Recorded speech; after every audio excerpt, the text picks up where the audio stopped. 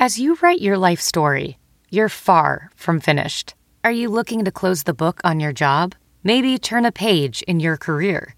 Be continued at the Georgetown University School of Continuing Studies.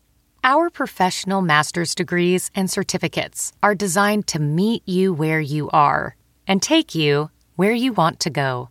At Georgetown SCS, the learning never stops, and neither do you. Write your next chapter. Be continued at scs.georgetown.edu/podcast. Coming up on Dirty Air, This will be my 71st year. a sit-down with the king of NASCAR. I always told him if my name had been Joe or Bill, it wouldn't be King Joe or Joe. Richard just happened to make it work with King. Richard Petty won 200 races and 7 championships. The king set the standard every driver has chased ever since. I ran my very first race in 1958, I think. And maybe one person came up and got an autograph. Today, he looks back over a career that included fierce rivalries. He made me better. I think I made him better. I think we challenged each other, and it probably made both of us better drivers against the other drivers. He also had his fair share of bad days. One of those deals where it was more spectacular than it hurt. You know, of course, tore the car all to pieces and all this stuff. And even though he retired from driving, Richard is just as busy as ever keeping his 43 car on the track. I never looked at the business part. I just looked at, I love driving a race car. It takes money to make things work, okay? Will money help bring his young hotshot driver to the top level of the sport? Bubba's personality is just great. We feel like he's got the talent once we can get him a little bit better car. And it isn't like when he was coming up through the ranks. Racing now is so technical that you have engineers now that just sit there and look at them computers and try to figure out, if we move this and move that, will it make this better over here? The Junior Johnsons and Bud Moores, the Woods Boys, Petty Enterprises, well, we're done in the backyard. You see around here, this is where it all started. From the heart of motorsports in North Carolina, the Fox 8 Sports Team presents NASCAR Dirty Air. Fast friends, dangerous enemies. And now, here's your host, Kevin Connolly, along with the Fox 8 Sports Team. Very special treat today as we're talking NASCAR racing with none other than Richard Petty, the king of NASCAR. Richard, thank you very much for the time. We appreciate it. Thanks for coming by. It's awesome. I really don't even know where to start. I mean, you've had such an unbelievable career, an unbelievable life, but I'm going to start with the nickname, the King. Where did that come about, and who coined the phrase that has stuck with you your entire life? I think along 66, 67, we were winning a bunch of races. 67, we won 27 races. And, some reporter somewhere wrote, the King or something like that, and then everybody just picked it up. So I think that's basically when it all started. How do you feel about that, being known as the King? I mean, that's I always told them if my name had been Joe or Bill, it wouldn't be King Joe or Joe. Richard just happened to make it work with King because they've heard of an English king that was named Richard. So it was sort of come automatic. Mm-hmm. Let's talk a little bit about your career at Daytona in particular. Yeah. The 7 Daytona 500 victories. I mean, why were you so good at Daytona? Well, it wasn't me. It was a whole combination. Petty Enterprises was just great. For some reason, we worked all winter. Of course, everybody did to get ready for Daytona because that was our Super Bowl or World Series, all world into one. We just started the season with it. But my dad ran the very first 500-mile race down there, and out of Petty Enterprises. And Pete Hamilton won in 1970 with a Petty Enterprise car. And then we were fortunate enough to win 7 of them. So pretty good record there for the first 20, 25 years. I think we won a third of the races they had down there. And it was just one of the deals that, I don't know. I mean, you look at things and you do everything and everybody else doing the same thing. We had a lot of good luck. I think 2 or 3 of the races, 3 or 4 of the races, I probably won because I had the quickest car. 2 or 3 of the races we won because of strategy or because somebody else had trouble. So it just sort of worked out in the long run. Now, not everything was great at Daytona. I can remember the spectacular crash of the car, up on its nose, barreling down the road. What do you remember about that? Well, I think it was 87, 86, 87, 88, somewhere. Right. We was just running along there, wasn't running good. My career went really good to the early 80s, or somewhere early 90s, early 80s, somewhere. Right. Yes, early 80s. And then, it fell off like all athletes or all teams and stuff do. And so in 88, we were struggling along pretty good. And we got caught up in a wreck. And, it was just one of those deals where it was more spectacular than it hurt. Of course, tore the car all to pieces and all this stuff. But as far as I was concerned, it wasn't that big a deal. Well, it was a big deal. But we'd had wrecks before and all that kind of stuff. So it was just one of the deals that happens. In that, all of our career at Daytona has been good and bad. My dad got hurt and really ended his career in 61 because of the Daytona wreck. But then we came back and kind of recovered from that kind of stuff. And then, like I say, 88, we had that bad wreck. And I guess it kind of evens itself out. You run long enough, you got good and bad, and then you got indifference. So we got in the indifference. And it just Daytona has really been good for my career because Daytona is the very first race. It's our biggest race. And if you win Daytona, you're a winner all year long, whether you run another race or win another race. So that being a deal of being in the winter, being the first big race, then people all over the United States, all over the world really, because there wasn't any racing going on anywhere. So when you race at Daytona, then everybody in the whole, in Canada and England or wherever, they hear about it. So it's been a big boost to my career. I tell you, I love the big tracks. I love Daytona, and I think it's the speed, it's the danger factor. I mean, yeah, I'd say I don't ever look at any of that kind of stuff. I mean, we were in Martinsville, and you feel like you're running just as fast at Martinsville as you do at Daytona because the environment's the same. At Martinsville, everything's real close, so you run by them walls like that. And at Daytona, the walls are usually further away, and you don't realize the speeds and stuff until something happens, and then you realize how fast you're going. Let's talk a little about your current team. Bubba Wallace is your driver. Talk a little about Bubba in particular. What do you like about him? Why did you pick him as your driver? Bubba's personality is just great. He meets little bitty kids and presidents. It doesn't make any difference. He's got a really outgoing personality.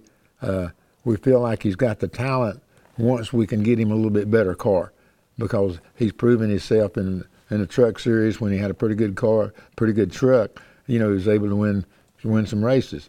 So, and all through his career, in every aspect, he's won races. So we know he's capable of winning cup races if we can get him a good enough race car. So far, some of our sponsorships and stuff, we don't have the monies and equipment and stuff that a lot of the first-class teams have. We're working for it, working on it. But if we can ever get halfway there, then we feel like that Bubba's got the talent. He's got the want to.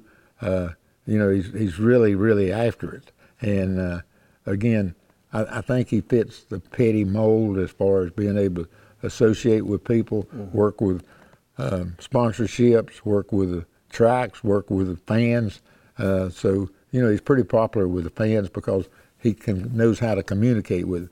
I think I always look at him. He's like 26-year-old, 16-year-old kid. Okay, but he's real versatile. He can talk to, people that run companies and stuff, and then he can talk to kids. So, I think he's got a good broad covering from that standpoint. I guess from the business side of things, is that the most challenging part of being a team owner? Is attracting those sponsors, pulling in those resources, to make your car go fast? Definitely. It takes money to make things work. Okay, and the more money you got, then the better chance you got of getting the right people and the right equipment, right situations, and so we, as far as cup racing right now, really depends on outside monies coming in. There's not enough monies from people coming to the grandstands, doing the TVs and all that stuff. We have to have seed money, I guess, is what it is. Mm-hmm. And so you got to have something at the beginning of the year to know that you can make it all the way through the year and maybe improve things as you go along. And it takes money to improve things. So, we were very dependent on sponsorship. Mm-hmm. Now, when did you really kind of learn, the whole business side of it? Was it just working right alongside with your father? I still ain't learned it. I think that's the problem. When I first started, my dad was winning races, winning championships, and I worked on his car. Then I got old enough and I started driving the deal. And I never looked at the business part. I just looked at, I love driving a race car. And so whatever it takes outside of that, as far as working with fans, working with sponsors to get enough money to get me a race car. And so even when I quit driving, it was hard to, and still is, hard to get the driving part out of me. Because I sit there and I watch the race and I said, what is he doing? Why is he doing this? Or, who's doing that? Don't they know better than that? But I can't convey that to my driver or to any of the other drivers.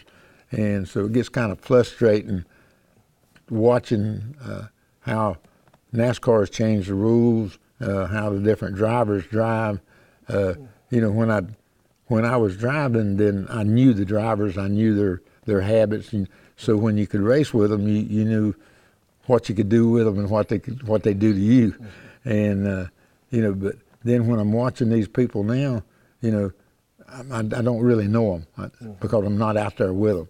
So it just gives me a different perspective on, what I think needs to be done and then what's happening. So sometimes it gets frustrating, and then sometimes everything works out okay. Mm-hmm. And it's a pretty small fraternity. I mean, there's 40 cars out there. I mean, so who was the driver that maybe was your biggest rival, or the driver that maybe frustrated you the most? Who was the hardest to race? Probably, I always say David Pearson. I felt like that he made me better. I think I made him better. I think we challenged each other, and it probably made both of us better drivers against the other drivers. You still had, Cale Yarborough and Allison's, Waltrips. You had these people that were really, really good, but you didn't really, I guess you just went ahead and raced with them, okay? With me and David, it was kind of a one-on-one deal. I'm going to beat you, and if I beat you, I win the race. Mm-hmm. So it was pretty interesting. So during races, you were acutely aware of where David Pearson was on the track.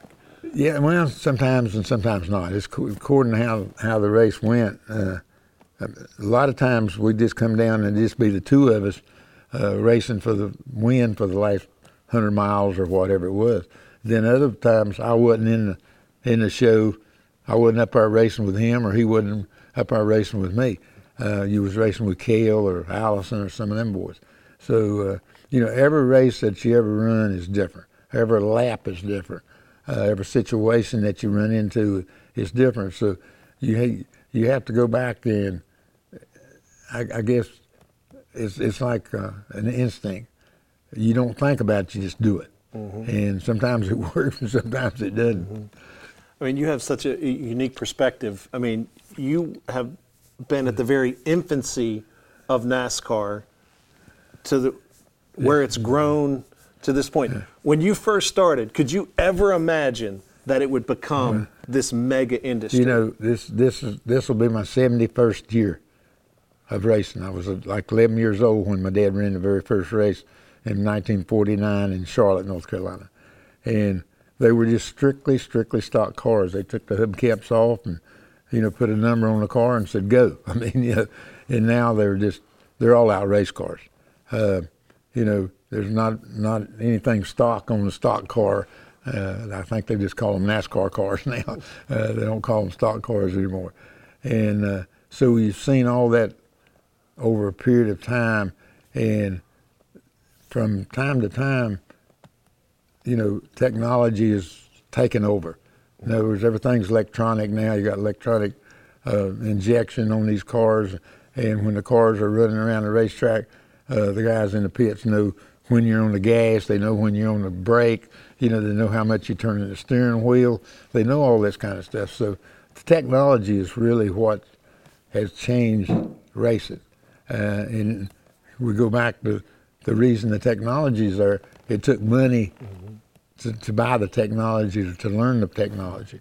So, you know, it all comes back to money. Money changes everything. And like I say, racing now is so technical that you have engineers now that just sit there and look at them computers and try to figure out, you know, if we move this and move that, will it make this better over here, you know? And they never even go to the racetrack. All they do is just do computer work.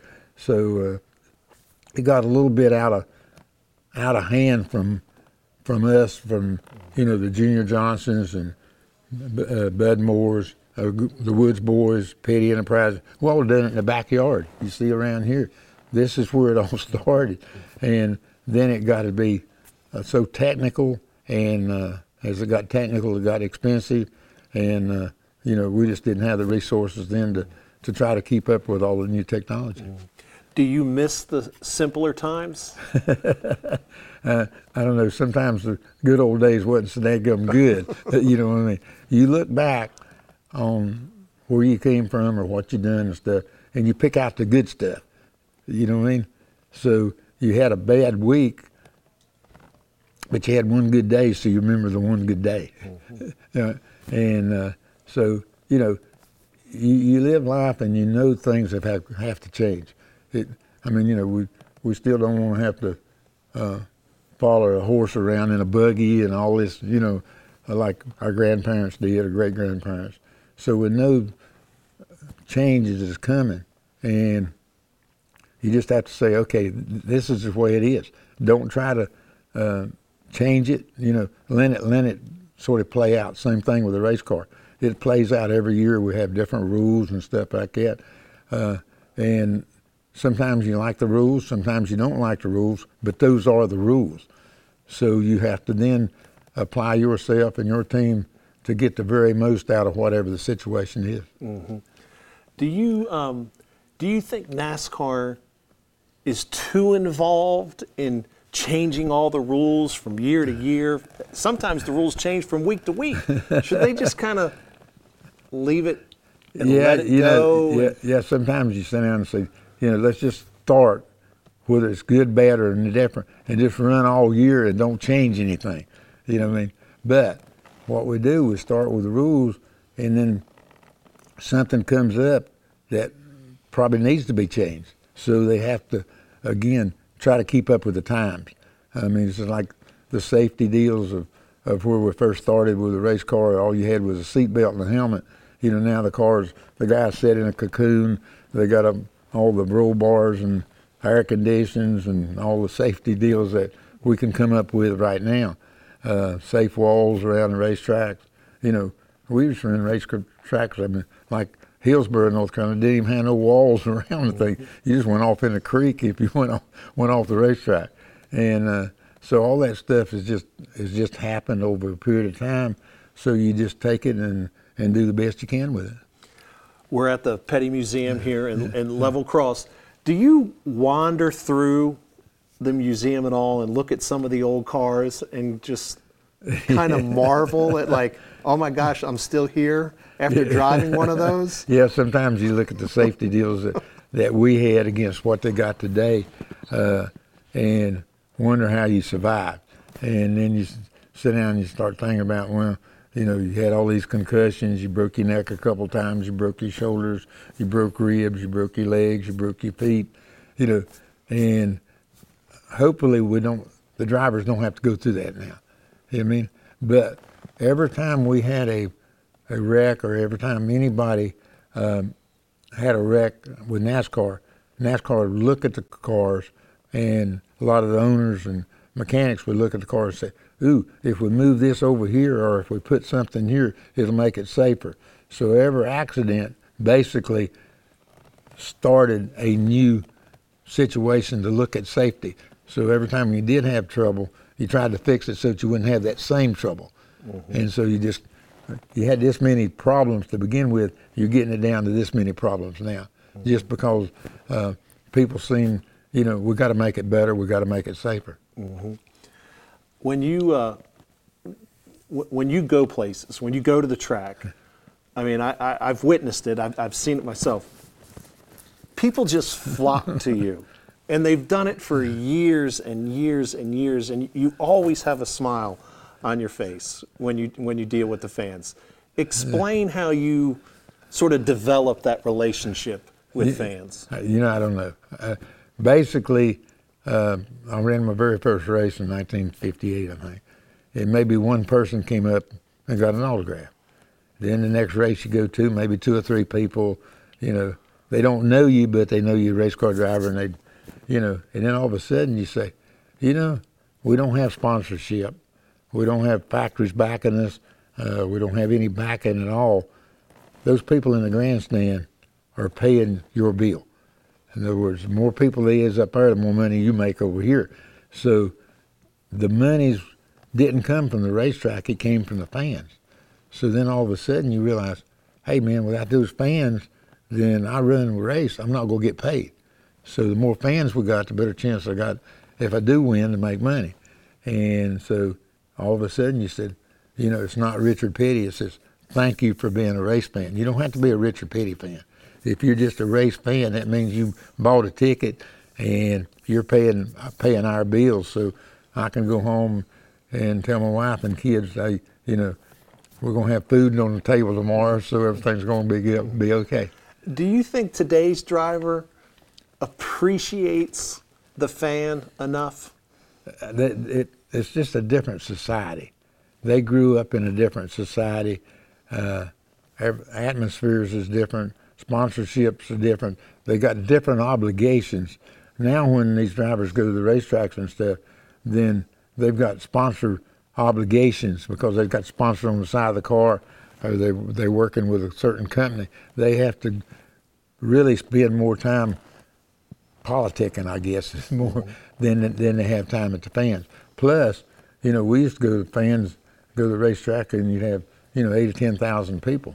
You know, now you got 50 or 60,000 people. It'd be kind of hard to take care of that many people. And so, again, the whole situation is different. You know, the drivers now have to be interviewed by TV, radio, you know, print ads and all that stuff. Used to, maybe we had 2 or 3 reporters covered all the races, so you just talked to them one time, and, you know, then you had time to go and really socialize with other drivers, owners, and stuff like that.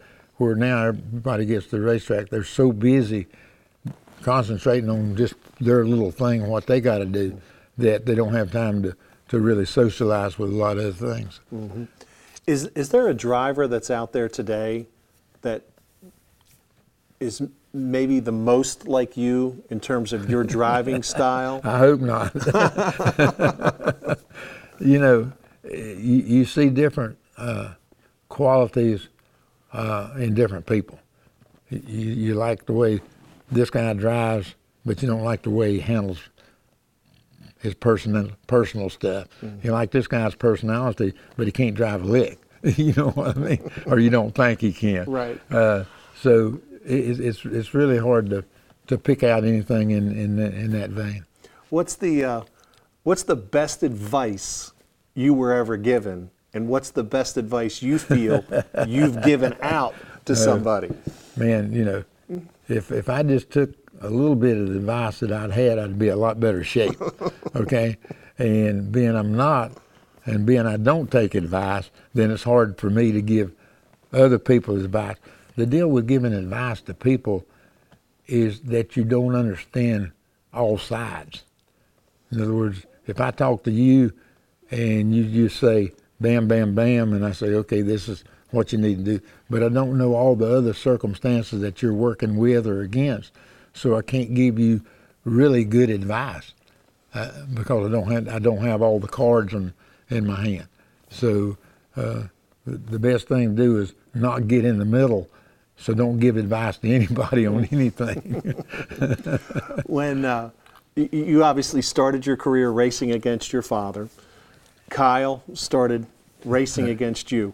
What was it like, maybe the first time you passed your dad and beat your dad? And then what was it like when Kyle passed you and beat you? See, it's really, really odd, is that the basic deal with me and my father, where my father had, 8 or 10 years experience when I started. Okay, we ran in races together, but we never raced each other because he was up here and I was down here. Okay, by the time I started catching up, he retired. Mm-hmm. So we really never raced each other on the racetrack. And basically the same way with Kyle. When Kyle came along, I was going this way. You know what I mean? Mm-hmm. So we probably met each other in the middle somewhere. But we really never raced against each other as far as, I got to get around him or he's got to get around me. Mm-hmm. We were in the same races, but I don't really remember ever really racing with him. Mm-hmm. No, that's interesting. That's interesting. How would you feel, or how would you like to be remembered? I know you've been asked that question a lot. That's a tricky question.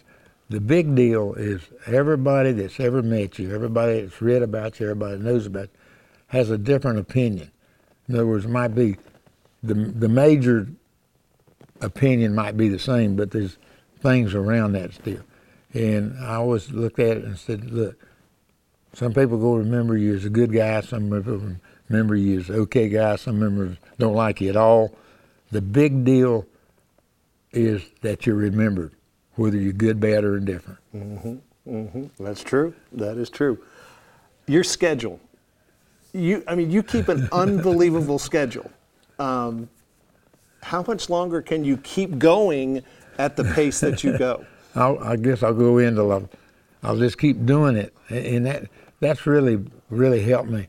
When I did get out of the race car, we started doing sponsorship deals, making appearances, doing little politics now and then, just doing a bunch of different. So I feel like as long as I can stay halfway healthy and stay busy, then that keeps the age and the whole deal from catching up. And so as long as I can get up in the morning and run all day and lay down at night, then and still make it to where I need to go. It's one of the deals where we've been fortunate. Racing give us a chance to go all over the world, see different vineyards, different societies, all that kind of stuff. Mm-hmm. And so in doing that, then the racing has been really, really great for us to expose us to all the rest of the world and makes you appreciate what little you do have. Mm-hmm. Where's maybe the most interesting place that you were recognized worldwide? It doesn't make any difference. I mean, we've been to Australia, people recognize it, been to England, been to France. There's somebody that's from home or they've seen you or heard tell of you, and, you don't walk around with Richard Petty wrote on your shoulder and stuff. Most of the time you go, and a lot of times I don't even wear my cowboy hat. I either wear another kind of hat or no hat at all.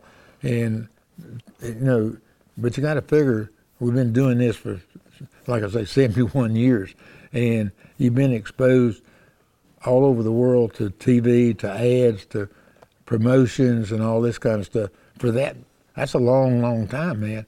And, if the dads remember you or the granddads remember you, then they tell their sons, and then the sons, tell their sons. And so all of a sudden, you're recognized in a lot of different ways. I think I look at it now. The movie Cars that came out with me being Mr. the King and all that. All the little kids, they don't know Richard Petty, they know Mr. the King. You know what I mean? So that's really brought me to the forefront with a lot of younger people that's never seen a race, never heard of a race, but they've seen the movie, so they can, when they come to the museum and stuff, we've got one of the cars over there that's fixed up just like Mr. the King, and got one that's just like Mrs. the King. And the kids, they'll come in the front door, and these are sitting in they go straight back there because that's something that they can associate with. These cars around here, they can't associate with because they were too young. They don't understand the racing part. And so that's been a big plus on us. So, you know, when you do go to England or somewhere, we go to Goodwood about every year.